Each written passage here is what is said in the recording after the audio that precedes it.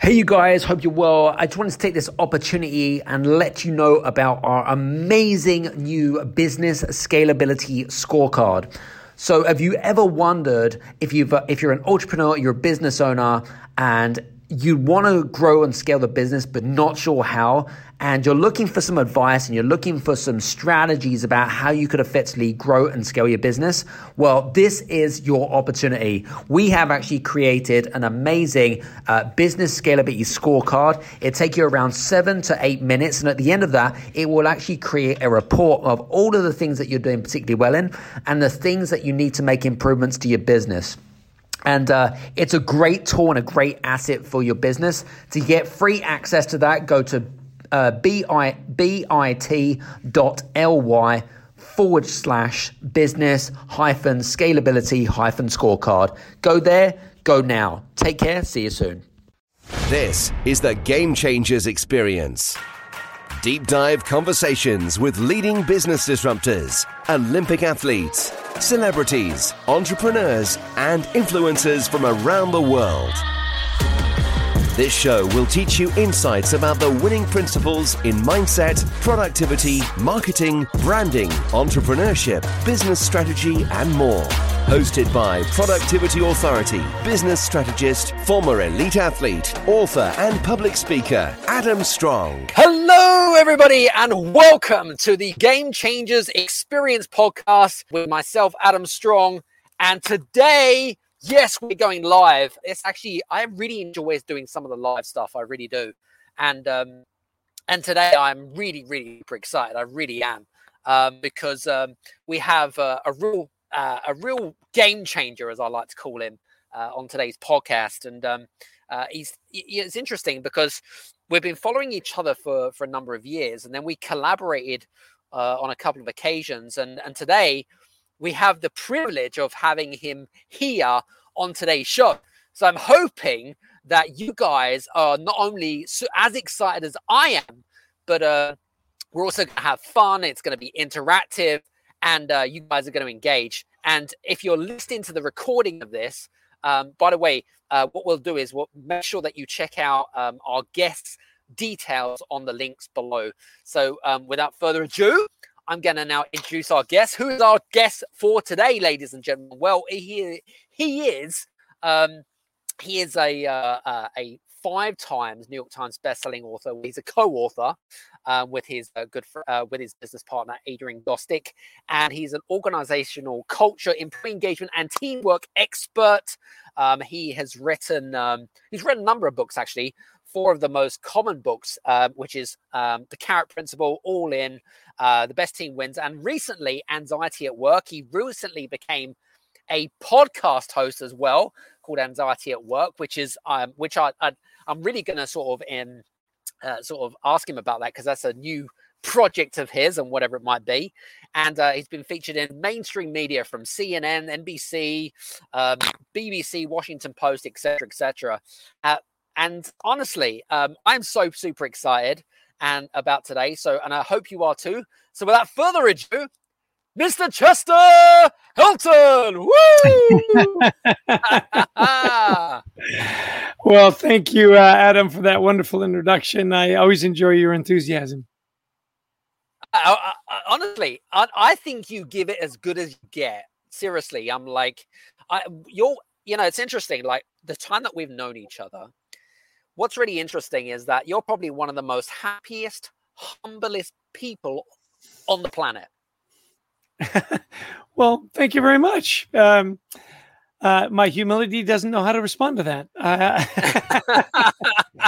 And also, you've got you love to stand out as well, because orange is your favorite color. Everything that you do is orange, right? I mean, look, he's even got his favorite orange shirt on, ladies. And look at that. He's even got the carrot here, right? Honestly, It's fantastic. I love it. So listen, looking forward to today's show. Hope you are too. And first of all, how you been?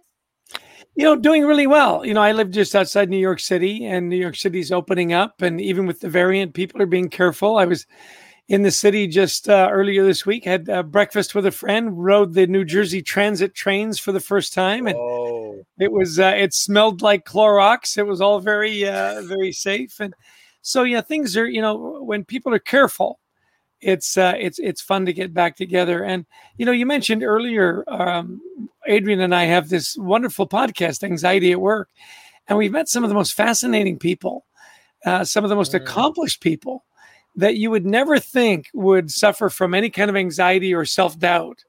And yet every one of them has. And as they share their stories and they share their methods and their strategies as to how they've dealt with it, it's been really gratifying to not only get to know them, to then share their stories and their strategies with others that may be suffering from anxiety at work, which we are finding is one of the number one issues in the workplace today. So very important to address. Interesting. That's a really interesting point. And we'll talk about anxiety, but I know that we can also talk about teams today more specifically. Just had a comment come in. You've probably seen that. This is from Stefan Tonen. Stefan is he's a HR director in 25 years plus experience in the HR field. And in fact, he's one of our co-authors in our new book, Play the Game, which you were very kindly written a foreword to it, which I'm really super grateful for, and I really appreciate that. And thank you very much for your contributions. I really appreciate that. Yeah, I love this. He must be Dutch. I love Dutch football, by the way, Stefan.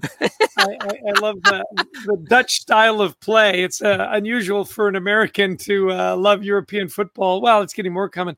My son Carter is a huge European football fan and introduced me to football, about 10, 15 years ago. And we have great fun watching the Euros. And of course, I love the Dutch. When they don their orange jerseys, I just feel so validated. So thanks for your comment. Well, actually, it's not that you're American because you're Canadian, aren't you? It's not really very Canadian. No, it's not Canadian at all. Yeah, you're right. At any rate, and the thing, it's so interesting that Stefan should put that comment up, and we transition to football, because you talk about, great teams. And it is interesting, isn't it? Particularly when you watch European football, you can have great stars, and it doesn't matter, if you don't have a great team and that great philosophy. And, one of the aspects of high performance teams, and Adrian and I did I did a deep dive on high performance teams. We wrote a book actually called The Best Team Wins. And it was this idea that we cheer for each other. And I love that about great teams, is that, yes, we have our stars. And yet, if you're on the team, we should be cheering for you. And if you're on our team and we can't cheer for you, we got to figure that out. We've got to figure that out. So whether we've talked about, culture, leadership, teamwork, anxiety, that red thread that goes through all of the work we've done is this idea: do we cheer for each other? And I got that actually from Scott O'Neill, who's an executive we studied for years now, who was actually the CEO of the Philadelphia 76ers basketball team, the New Jersey Devils hockey team. He also was president of Madison Square Garden, where, the greatest arena on earth, self-proclaimed. And he said, think about that for a minute. If there is someone on your team you can't cheer for, why? Have you not managed them properly? Do they not understand their role on the team? And then he said, think of the people on your team that you easily cheer for. Why? Why can you easily cheer for them? Is it because they always show up? Is it because they give their best? It's because they include other people. And I think it's a very simple tactic for team leaders and teammates to determine where they fit on the team and how other people fit on the team. Isn't that interesting? It is very interesting. I always found it quite fascinating. I mean, we're going to talk a little bit about one of the things that I find quite fascinating, Chester, is also how organizational, culture within companies and organizations, how that plays an important role, as well as building good, thriving teams. That, in essence, that for me, on a psychological perspective, but also on a DNA perspective, that completely fascinates me. No question. I mean, culture eats strategy for breakfast is the famous quote. And I think, not enough teams or companies spend enough time on who are we? What do we want to be and how do we want to get there? Our mission, vision, values, and once you get that locked down, our values will help us get to, our vision, and our mission is the mechanics on how we'll get there. How do we behave? How do we treat each other? What are the basics? I was just on a video chat with Gary Ridge, the CEO of WD-40, and they've developed a fabulous culture. And one of their core values, and they are hierarchical, right? Your first value is your most important, and it's do the right thing. And I just love that it's that simple, because we all know what that is, right? Are we doing the right thing? And then are we doing it for the right reasons? And if you can't answer that question, none of the other values matter. Because if you're not doing the right thing, everything else goes. So I do agree with you wholeheartedly, Adam, that getting the culture right, not only does it help you attract the right people, it intrinsically rejects the wrong people. And I love that about a great culture. I agree. It's interesting. I love Gary Ridge, by the way. I know that me and Gary have collaborated as well. So I think it was yourself that introduced us and whatever it is. And, there's just a lot of things that really resonate with me, with what he says, because it makes sense. You know what I'm saying? It makes complete sense. But it's amazing how organizations and leaders around the world don't actually do what I would see as common sense, but I guess common sense isn't so common in a uncommon world. So, yeah, and I think the way that you express your culture and your vision and your values, I live in New Jersey, just outside New York City, and a lot of pharmaceutical companies here, and one of those that kind of sets the standard for culture is Johnson & Johnson, and in their facilities they literally have their credo etched in stone. And I love that. You say, well, is it etched in stone? Well, at J&J, yes, it is. It's literally etched in stone. And these are the core values that we drive. And so when they had, the classic business school case of the poisoning of Tylenol, they went right to the credo and said, our first obligation is to our customers and the people that use our products. And so pulling all those pills off the shelf, it wasn't a hard decision for them. It was, as you said, it was in their DNA. And not only was it a tremendous act, cost them millions of dollars, of course, it then established them as the company that really cares. And you will pay a premium for that. People pay a premium for Tylenol, and they should. Yep. True. I agree. It's interesting. I'm like all of these wonderful conversations with and we have shared some amazing mutual friends from the likes of your business partner Adrian and Gary and also Marshall as well, Marshall Goldsmith as well. I'm kind of thinking to myself, maybe we should all collectively come together and maybe create another New York Times best-selling book around DNA of culture. I don't know, but it's kind of fun. But interesting. What's going to say? What does Stefan say to? He says we have 3 simple values that define and creates our culture: hunger, heart, and harmony. I love that. What do you think about that? Yeah, what I like about what Stefan is showing us there is the simplicity. I am a big fan of the rule of 3, and you've nailed it, Stefan. I can remember 3 things. I'll never forget doing some work with a tech company out in California, out in Silicon Valley. And of course, we wanted to base all our consulting and whatnot on their core values. And I said, so what are your core values? And he said, let me go get them. He said, what? Yeah, exactly. We just had this retreat, and he came back and he said, we have 12 core values. And I said, 12, if you have 12 core values, you have no core values. No one can remember 12 core values. And I joked with him. I said, Moses only had 10. And nobody can remember those either. You asked your really good friends, list the 10 commandments for me. I guarantee you they will not get it right. Oh my God, so funny. Well, listen, I've got a great question for you because this is just like some great conversations, and it's definitely like right up my street, as they would say in the UK.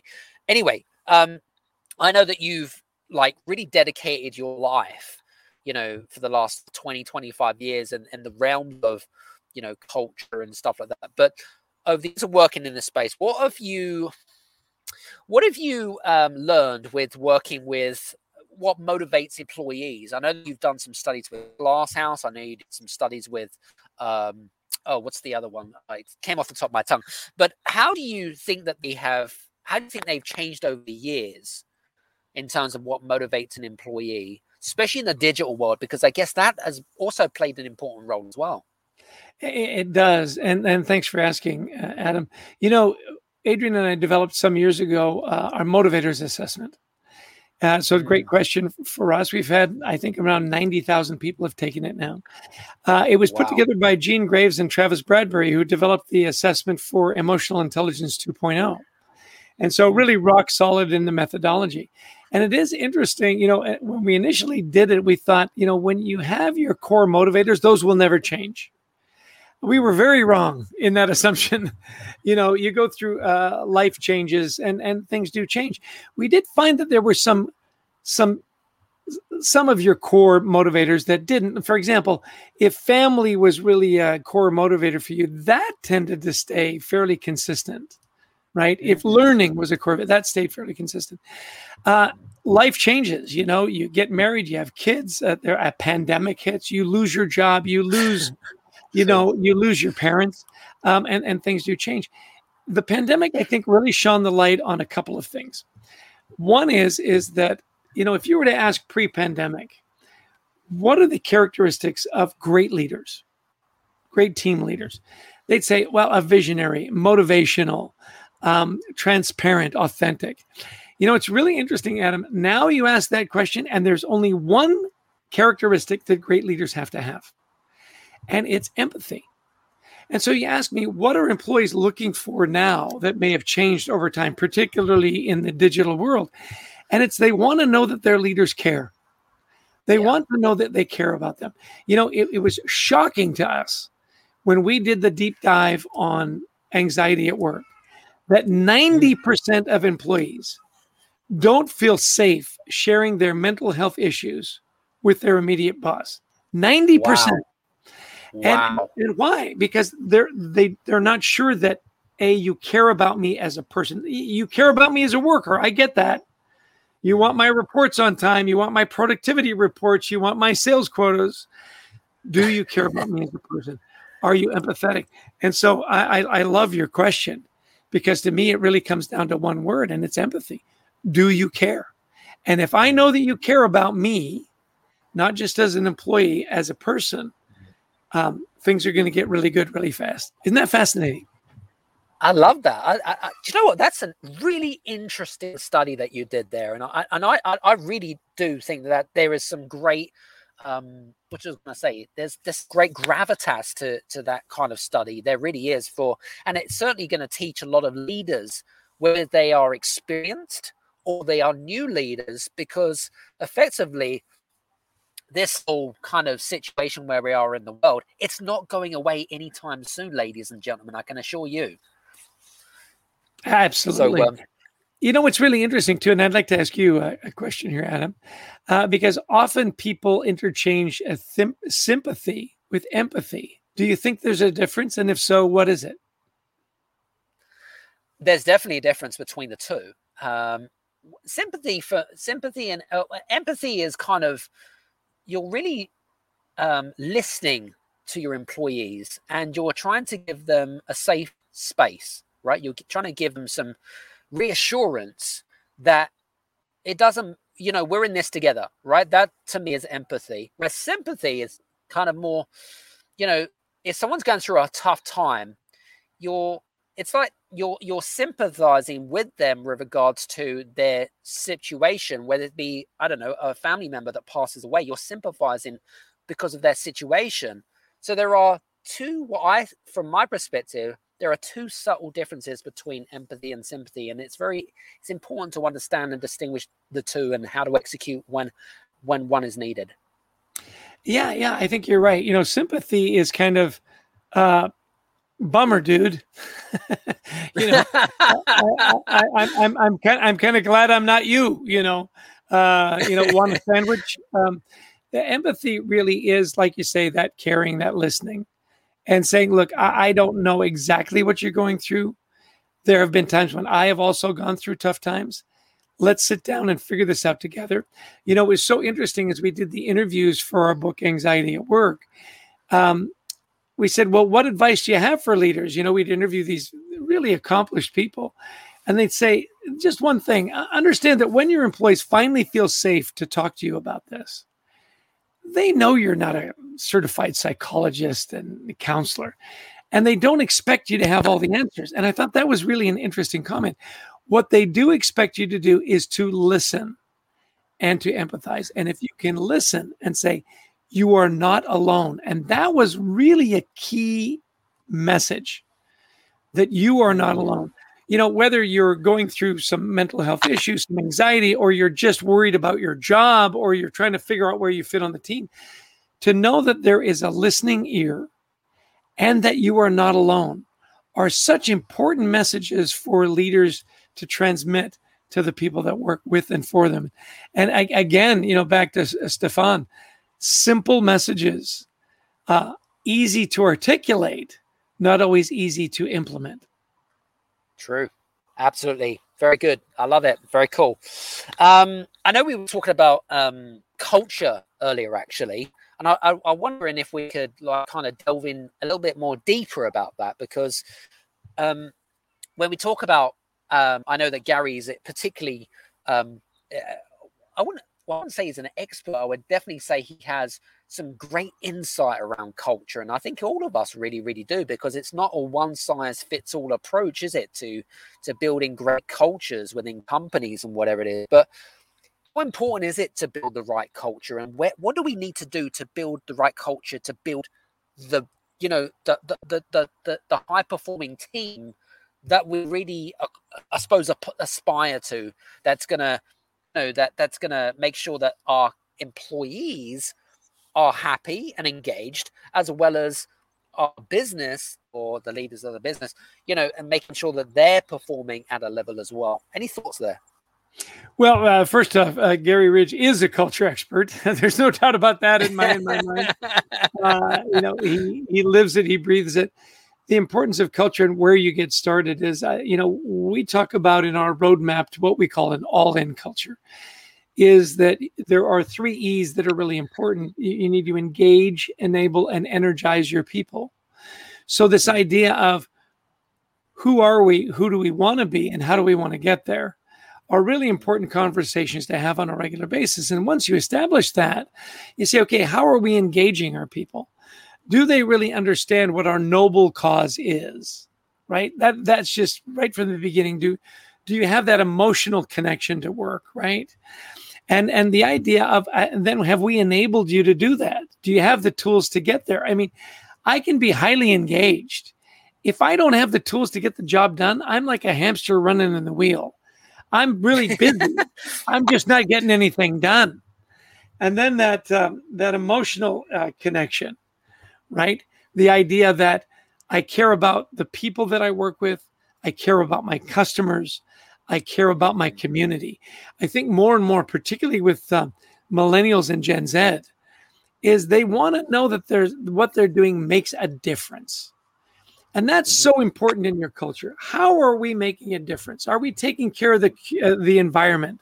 Are we taking care of the poor and the needy and so on? I mean, I get that we make widgets and we need to sell as many of those widgets as we can to stay in business. Over and above that, what are we doing? And those are just such key elements in a culture: engaging, enabling, and energizing your people. Do we understand our noble cause? Do we share that with people? And are we really all on the same track? Alan Mulally, one of the great leaders of our generation, who saved the Ford Motor Company during, the recession in the late 2000s. He had such a wonderful way of articulating the culture. He'd say, look, these are the behaviors. This is who we are. This is how we treat each other. And whenever he found an executive that couldn't do that, he'd coach them up. He tells the story of a particular executive that just was really hard on people, and in a way that just was mean. And he said, look, you're incredibly competent. You get work done. The way you treat people, though, just is not acceptable. So let me coach you up. You need to change that behavior. Now, I'm going to give you time to do that. And I love the way he would say it. He'd say, now, and we'll just pick a name, Frank, if you can't make the shift, that's okay. I mean, really, it is. It's okay. You just can't work here anymore, right? Because our culture won't support that. So I'm going to give you a chance to change. It's variable defined. Here's how we treat each other. And if you can do it, great. Stay here as long as you want. If you can't, that's okay too. You just can't work here. And he said, look, I've never fired anybody. They've all self-selected. And I thought, once you have a really well-defined culture and well-defined vision and goals and behaviors, then it gets really easy to attract the right people and reject the wrong people. Love it. Love it. Love it. Love it. By the way, Gary, if you are listening to this, I didn't mean to call you you're not an expert. You are an expert. Of course you're a bloody expert. I always meant is that what I actually was trying to say within that is that we're always learning more about our areas of expertise. There's, and Marshall will talk to us about this a lot, is that we're all continuing students. Even Marshall's a student, even Gary's a student, even you're a student. We're all continuing students, and we're all refining our craft, yes, some people in fact, Gary's motto, and he signs all his emails with, is ancora imparo, which is Latin from Michelangelo, I am still learning. So 100%, Gary is one of the greatest ongoing leaders of all time. I was thinking, I agree. I've got his book around here somewhere. He just published a new book. Let me find, here it is. With with his signature boomerang, The Unexpected Learning Moment, Lessons in Leading and Thriving Culture Through the Lockdown. I love it. Yeah, and I love the pattern of the book. It's very Aboriginal. Those are his Australian roots, no doubt about it. Love it. Oh, I haven't spoke to him in a while, but I'll have to touch base with him and congratulate him on that. That's fantastic. Very good. I like that. So, I guess my other question was, when it comes to when clients come to you, when organizations come to you, because I mean, you've spoken at many different companies from around the world, and they approach you and say, Chester, I'd love to build a team, like a thriving team, but I don't know how to do it. Like, where do I start? What is it that I need to do? And any thoughts there? Because I know that there's going to be a lot of people listening in and into this recording and stuff. And, we're all in different journeys, as you know, Chester. Some of us are right at the beginning of that journey. And some people are, who are listening in are, top CEOs of Fortune 500 companies. So I guess the fundamentals don't change. But what's your thoughts on that? Well, I think the first step is, where do you want to go? Where do you want to go? And then build your team to get you there. There's the old Aboriginal adage, if you want to go fast, go by yourself. If you want to go far, go together. And so, absolutely. What is the destination? That's the key question. Where do you want to go? And then who do you need to help you get there? And that helps you flesh out your team. Unless you can answer that first simple question, nothing else matters. Love it. Very good. Interestingly enough, I had a question this week, and I was speaking to one of our clients, and she turned around and she's like, I know that I need to grow my team, Adam, right? These were her words, right? I know I need to grow my team, Adam, right? But I just feel like I'm not a good manager. I feel like I'm not a good leader, right? And I don't know if I'm equipped to know how to build a team and whatever it might be. And I'm like, and obviously I gave her some advice, but have you ever had conversations with people, with managers, with leaders in exactly the same situation? And if so, what do you say to those people? Well, you have to make sure that everything's on the table. I mean, they may be right. They may not be a good leader. Not everybody's a great leader. I think, again, back to my friend Scott O'Neill. He's a student of leadership. I love that. And he is a leader of leaders. He is a CEO and he coaches CEOs. And he comes from a family of CEOs, which is amazing to me. And he said, look, if you want to be a good leader, then be a student. Study leadership. Yep. Talk to guys like Adam, read books that Gary Ridge has written. I mean, leadership is a vast category. And there are literally hundreds of thousands of books that have been written on leadership. Be a student. Figure out what kind of leader it is you want to be. I think we have sometimes in our heads that a leader looks like this. And it's not true. Leaders come in all shapes and sizes and weights and heights and colors and genders. There's no mold of a perfect leader. So find your path, become a student, and do the work. Love it. Some sound advice, and it's interesting because I know and I completely understand those people, from experience. But I guess you're absolutely spot on. Lean in, as I like to call it. and by the way, after you've done your study and you've worked really hard at it, you may find out that it's not you. And you know what? That's okay. We sometimes we've got too many chiefs and not enough Indians, right?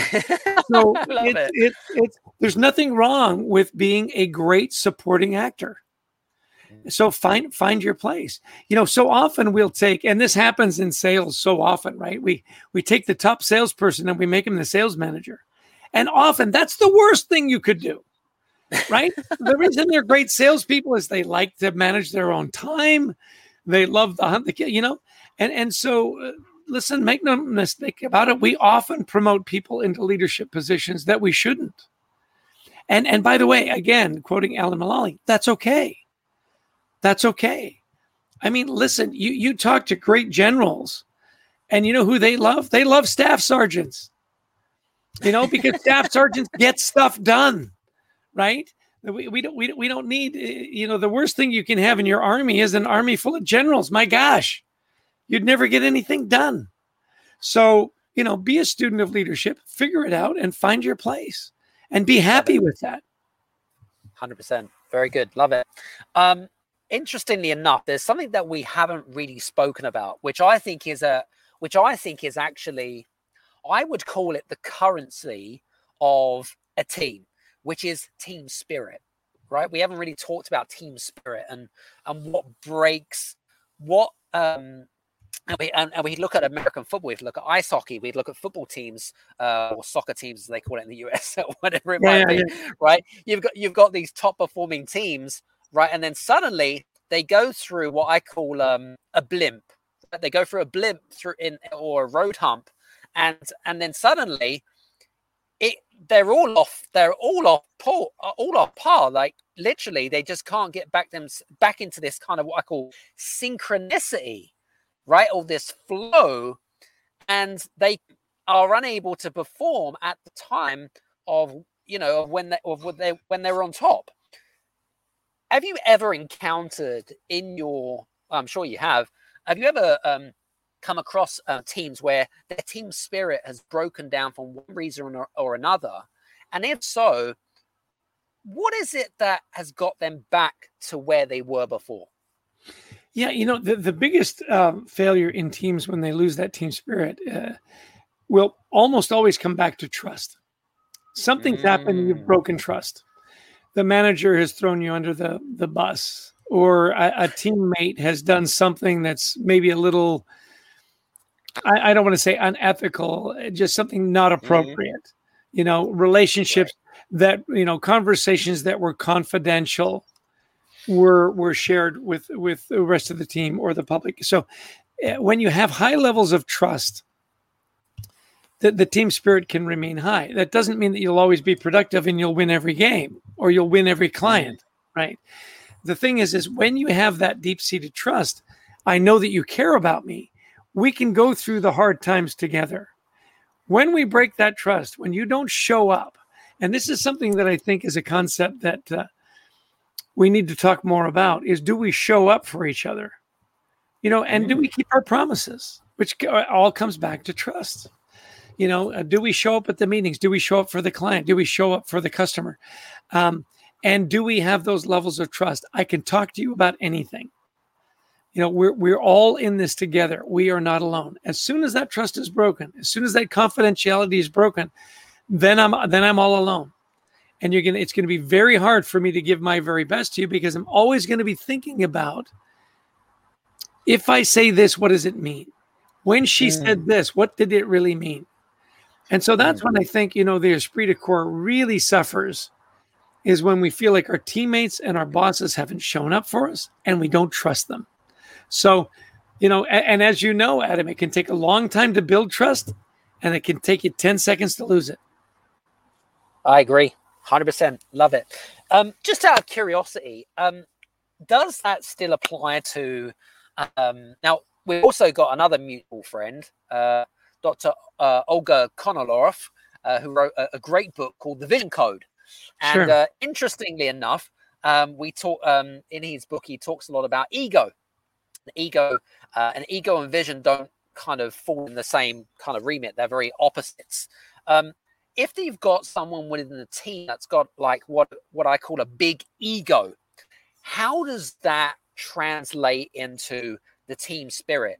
Can the team continue to thrive because they see that person as a, I don't know, as someone to kind of compete against, or do they see them as a competition and as a toxic person? What's your thoughts on that?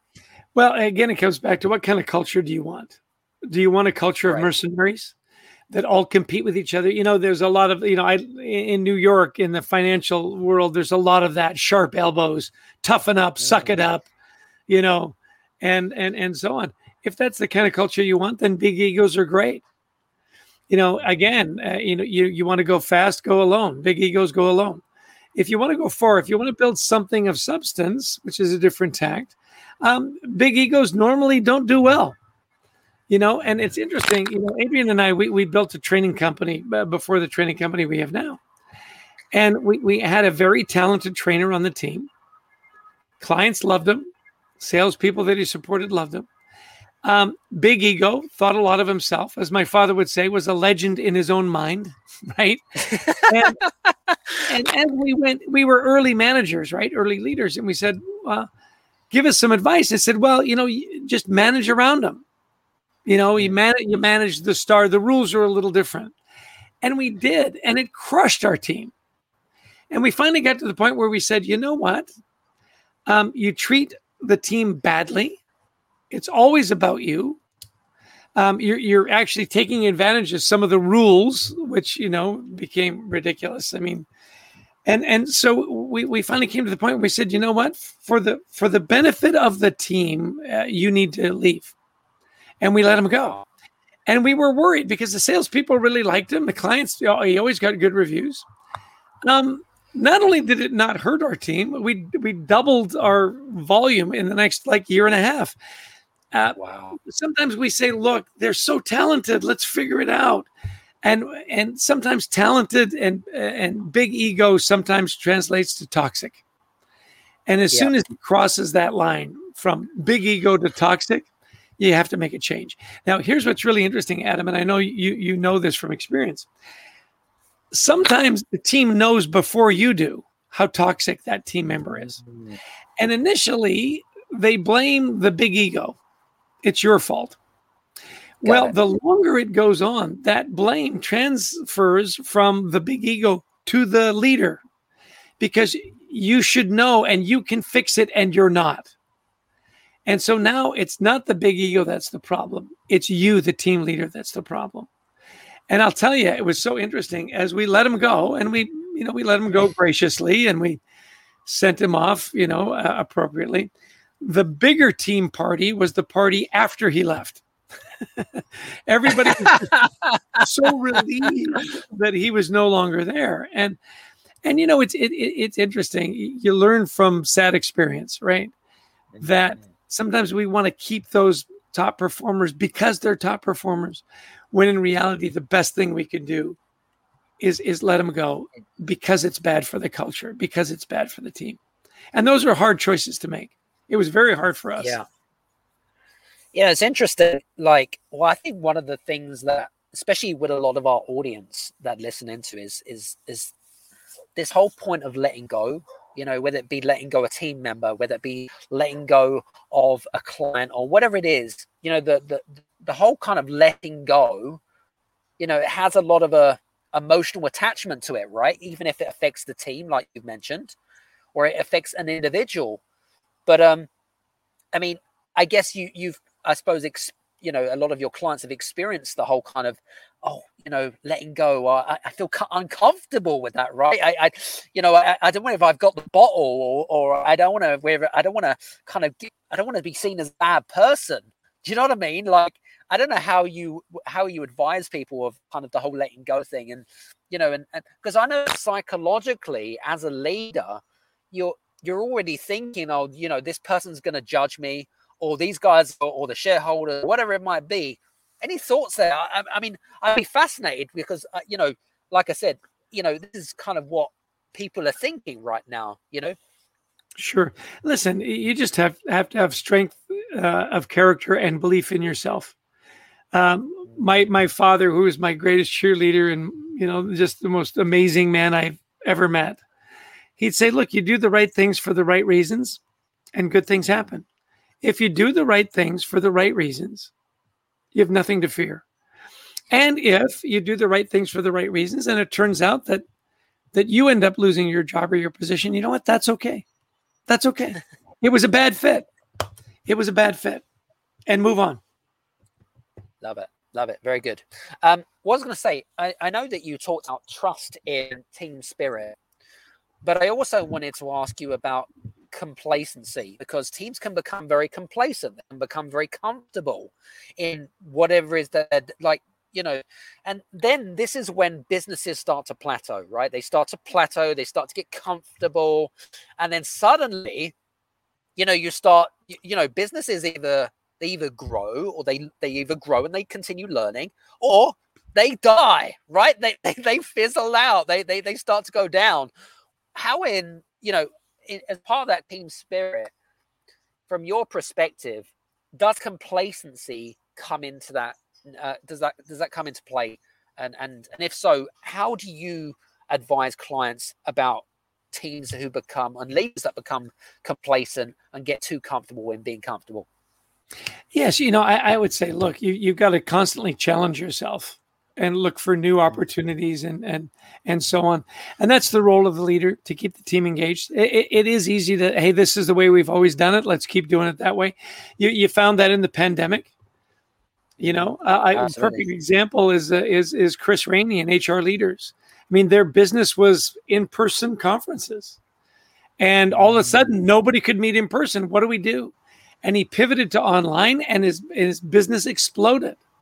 You know, he challenged himself. It would have been very easy to say, well, this will blow over by the summer. Let's just wait it out.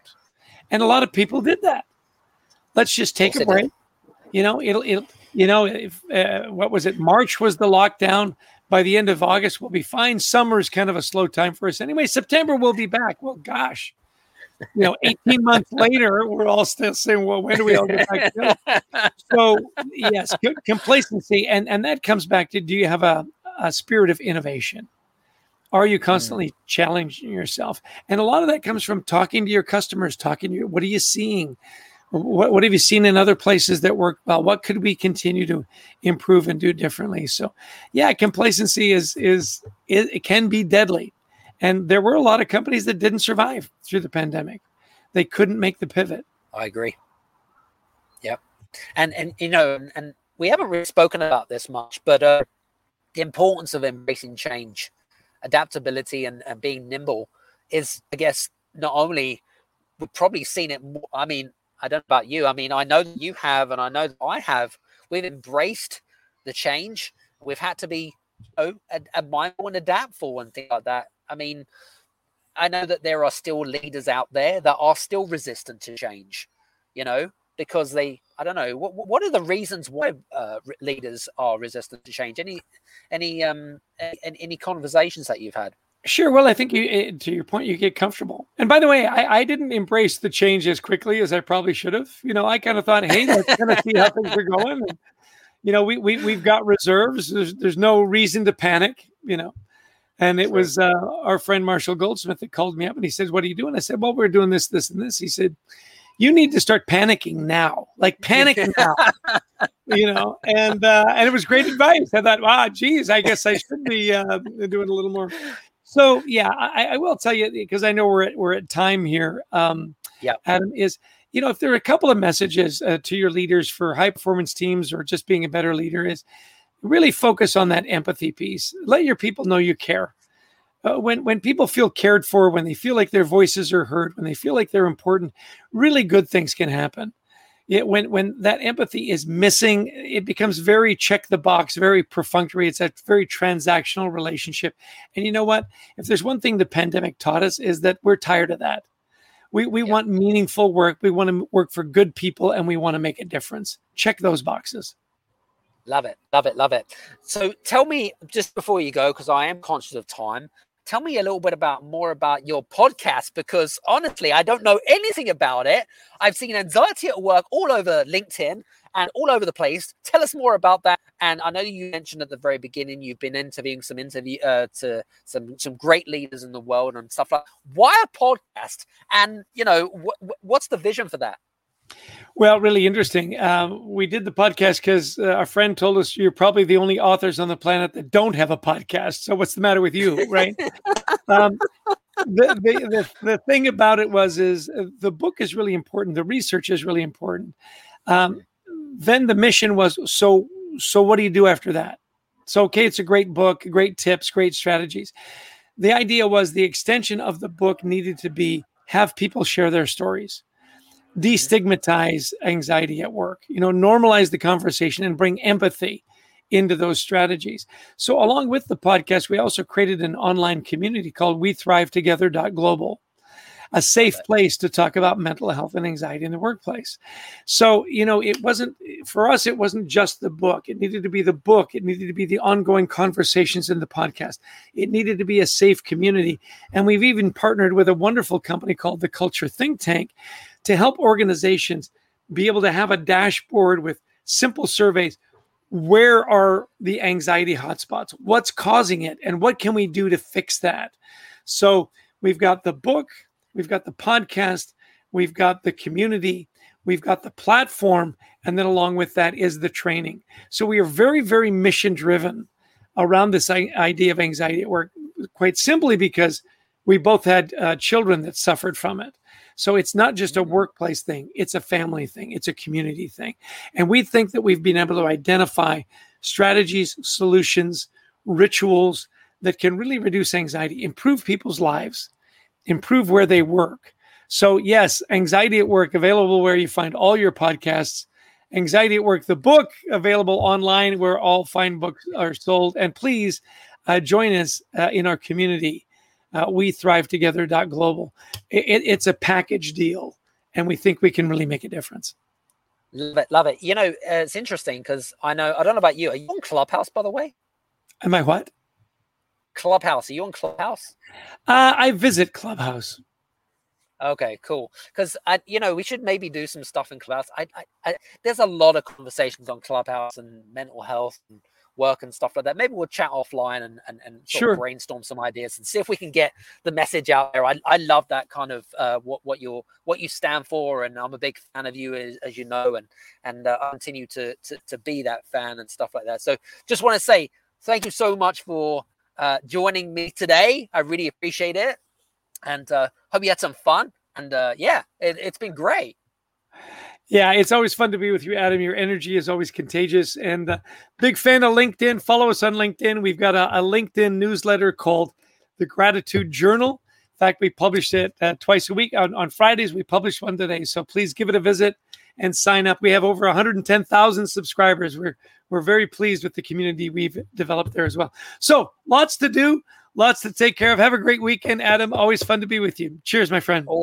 Also, guys, make sure that if you have any questions for Chester, please also make any comments in the comment section below or reach out to us, and we'll see you soon. And if you want to connect with Chester as well, please also check out his links below, and we'll see you soon. So from me and Chester, have a wonderful day where you are in the world, and we'll see you soon. Cheers, guys.